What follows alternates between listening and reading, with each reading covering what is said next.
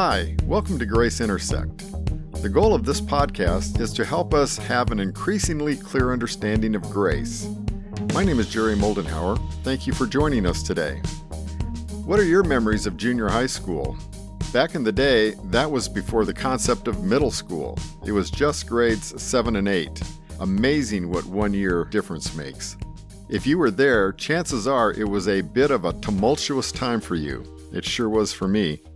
What do you remember about the differences between being a 7th grader and an 8th grader? This was a time when relationships were being figured out as puberty was coming on. No longer did we have the same teacher for all subjects. Now you went from teacher to teacher. That meant navigating the halls and lockers. Bringing back any memories yet?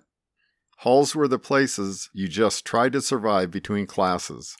There was no recess anymore, but there was PE. Oh, PE. You remember PE, right? Coming into the 7th grade meant being low man on the status chart. That meant being mercilessly picked on, emotionally and physically, and even being beat on. Now we call it bullied, by upperclassmen. This was mostly a guy thing. Well, for the girls, it was drama, overwhelming drama between themselves, and they often tried to pull the guys into it.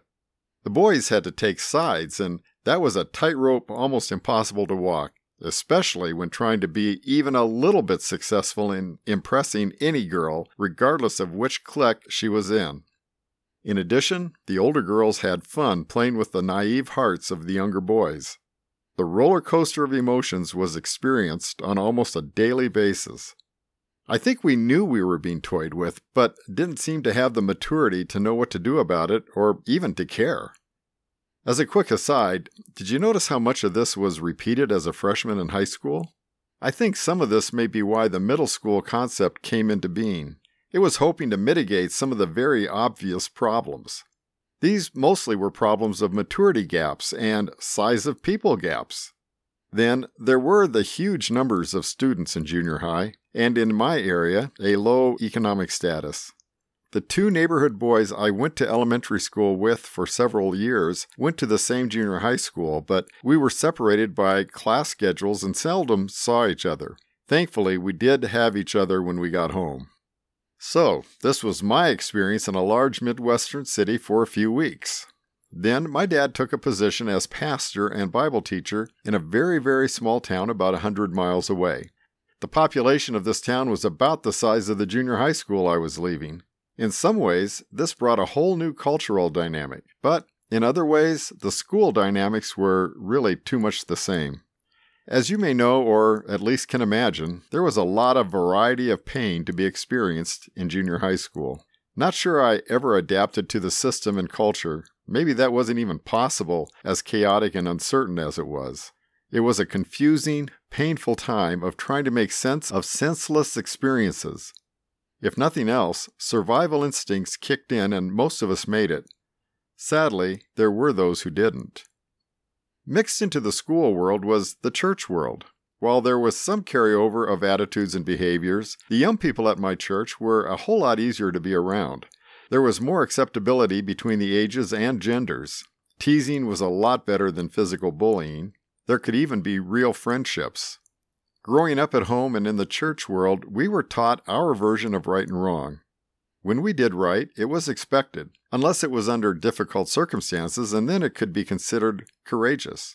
When we did wrong, sometimes what seemed to be the slightest, even unintended wrong, we were expected to feel sorry for it, and punishment often resulted. I was one of those who got a lot of experience in this area as it related to obedience and disobedience. Then, there was dealing with other people. If we did something wrong to them, like calling them names or doing some gross teasing, gossiping about them, being angry toward them, and so on, well, those types of things were expected to be apologized for, and sometimes promised to never do it again. That was the way things worked, so we all went along with it. Obviously, many times I didn't agree with how relationship problems were defined, processed, and the outcome determined. A big deal for me when not agreeing with how the whole thing was being described and handled was whether to really apologize or not. You've probably been there, right? Beyond that, making promises of never doing again whatever it was, well, that just seemed to be designed to make others feel better regardless of how I really felt. Most all of us have had these kind of experiences growing up. At some point, the idea of forgiveness becomes an increasingly important, but not necessarily much better understood. Do you remember when forgiveness became a functioning concept for you? Sometimes people asked me for forgiveness for something they said or did. That meant that they were sorry, and it was implied, if not stated, that they would not do it again, or say it again. Of course, most often it was me asking them for forgiveness. I wasn't always nice, usually not malicious, but not always nice. I could tease pretty harshly without letting up. In fact, my parents often told me I was overdoing it. Not sure why I felt compelled to tease so much, but I did enjoy it, and I was pretty good at it. Also, I could scheme what I called pranks that were too often not funny to others. Then there were the many times I was not acceptably respectful and appropriate with others. Ornery, mischievous might describe me accurately. Sometimes felt malicious toward others, but not generally. Most of the time I was sorry. Here's what became interesting to me. I began comparing some of the harsh levels of interaction at junior high school with the adults at church. Perhaps my mind had been awakened to a reality in one place, and it awakened a similar reality in another. It was like I could be in two very different worlds and yet find some very uncomfortable things in common. It was unsettling. Somewhere in our maturation, it becomes quite obvious that people are people are people. For all of our differences, we still have some very fundamental things in common.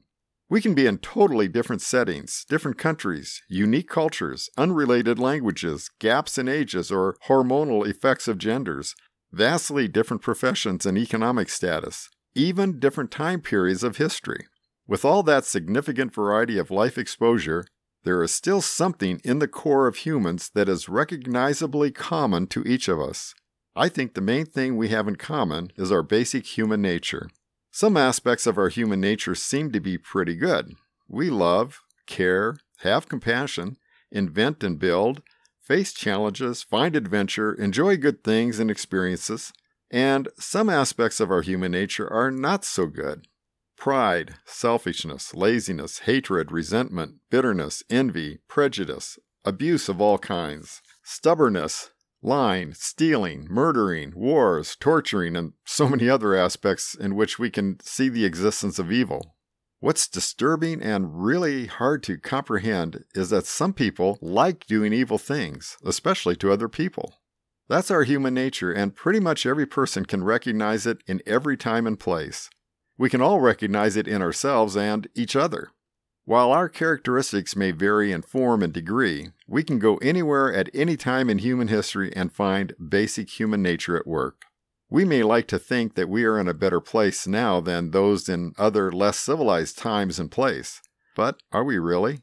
Don't you find that to be little consolation when humans, governed by a seriously flawed nature, now have the ability to literally annihilate life on Earth? Up until the nuclear age, no matter how devastatingly evil some despot was, people would survive as a human race. Now, we have advanced sufficiently in technology that we have the capability to literally wipe out humanity, and that line has been approached a few times in the nuclear age. Frankly, especially having lived through the Cold War, it's not unreasonable to think that, left to ourselves, someone in some way, someone or someones will flip out at the wrong time with the available power to inflict incredibly mass suffering in the world. Facing the reality of our human nature, while hopeful in some respects, it's downright fearful in other respects. We don't like to face these depressing prospects, but that doesn't change the potential realities. So much for saving the macro world. How about looking at our micro world of relationships?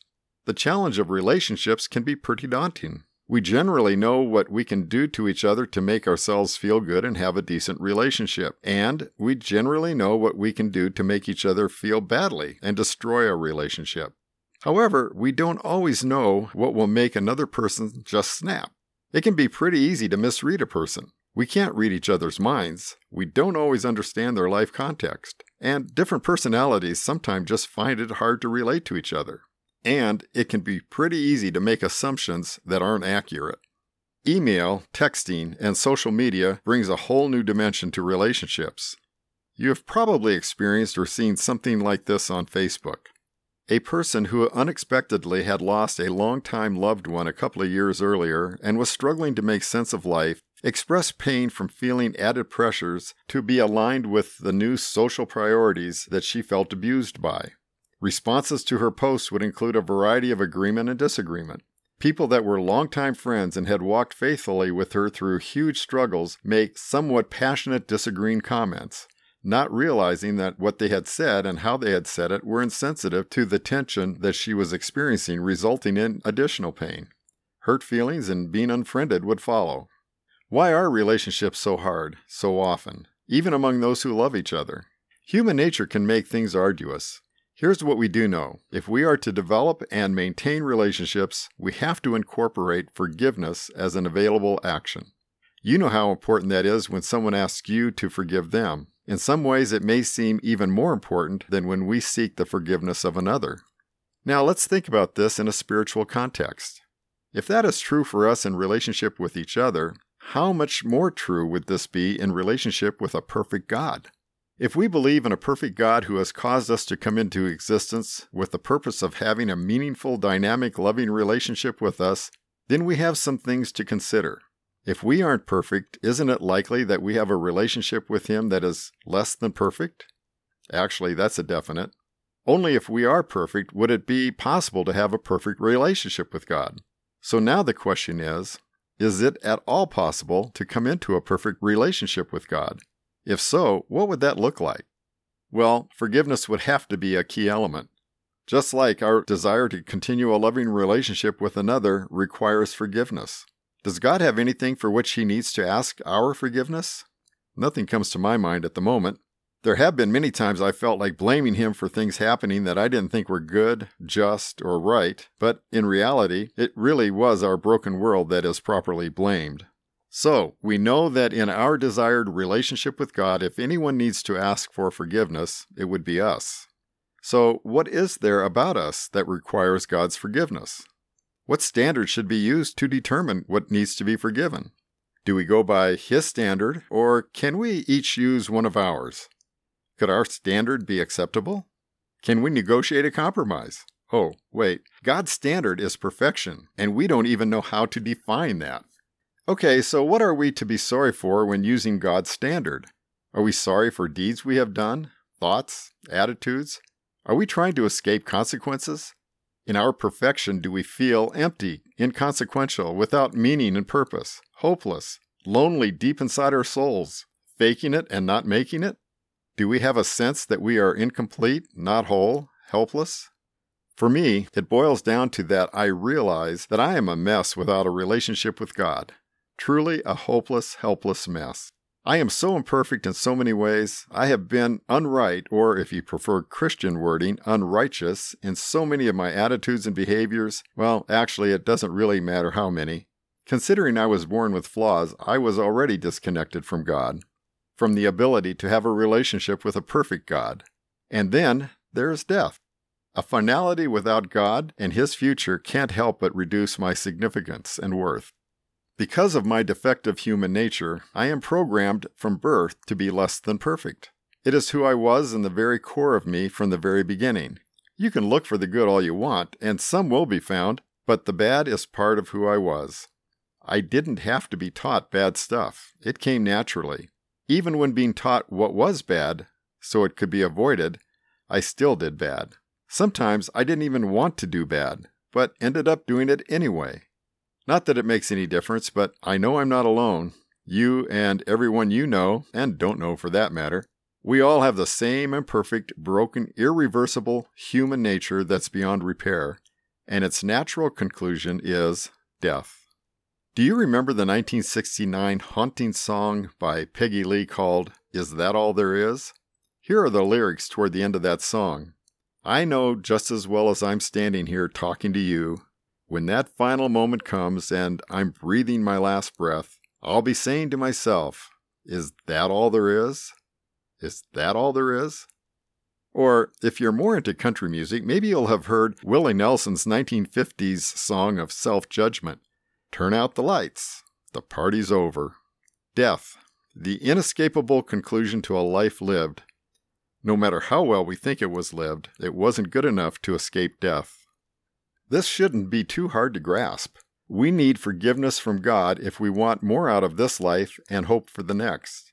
If forgiveness is to have a life-changing impact, death has to be conquered.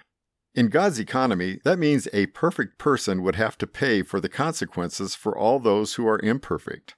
That price is death, and, don't miss this, it is imperfection which must die.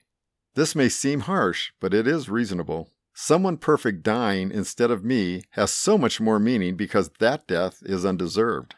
What incredible love must be at work. How greatly are we desired. How God longs to walk with us in loving relationship. While the love of someone who is perfect causes them to die for me and my imperfection is a very reasonable thing, it is incomplete. Death itself must be conquered. When that happens, eternal life becomes available. This is called resurrection. Resurrection doesn't return to life the old, used, former imperfect nature intact. Instead, thankfully, the spiritually resurrected person, while retaining the unique qualities of body and soul that make each of us distinctive, is given the spirit and heart of the perfect one who died to make resurrection possible. Another title for this episode could have been, Forgiveness for What? Hopefully you can see why what we do or don't do isn't really the issue. It's who we are. Through God's gracious love and complete forgiveness, who we are can die spiritually and be spiritually buried. Jesus himself invites us to die to the old nature and be spiritually resurrected with a new heart and spirit. This allows God to bring us into a loving relationship with him forever. You have heard of the word gospel. It means good news. What better news for us can there be? Thank you for listening today. My name is Jerry Moldenhauer, and this is the Grace Intersect podcast. As we process together, please know your thoughts and or questions are welcome. Comments may be made at the graceintersect.com website or by emailing comments@graceintersect.com. Have a great day.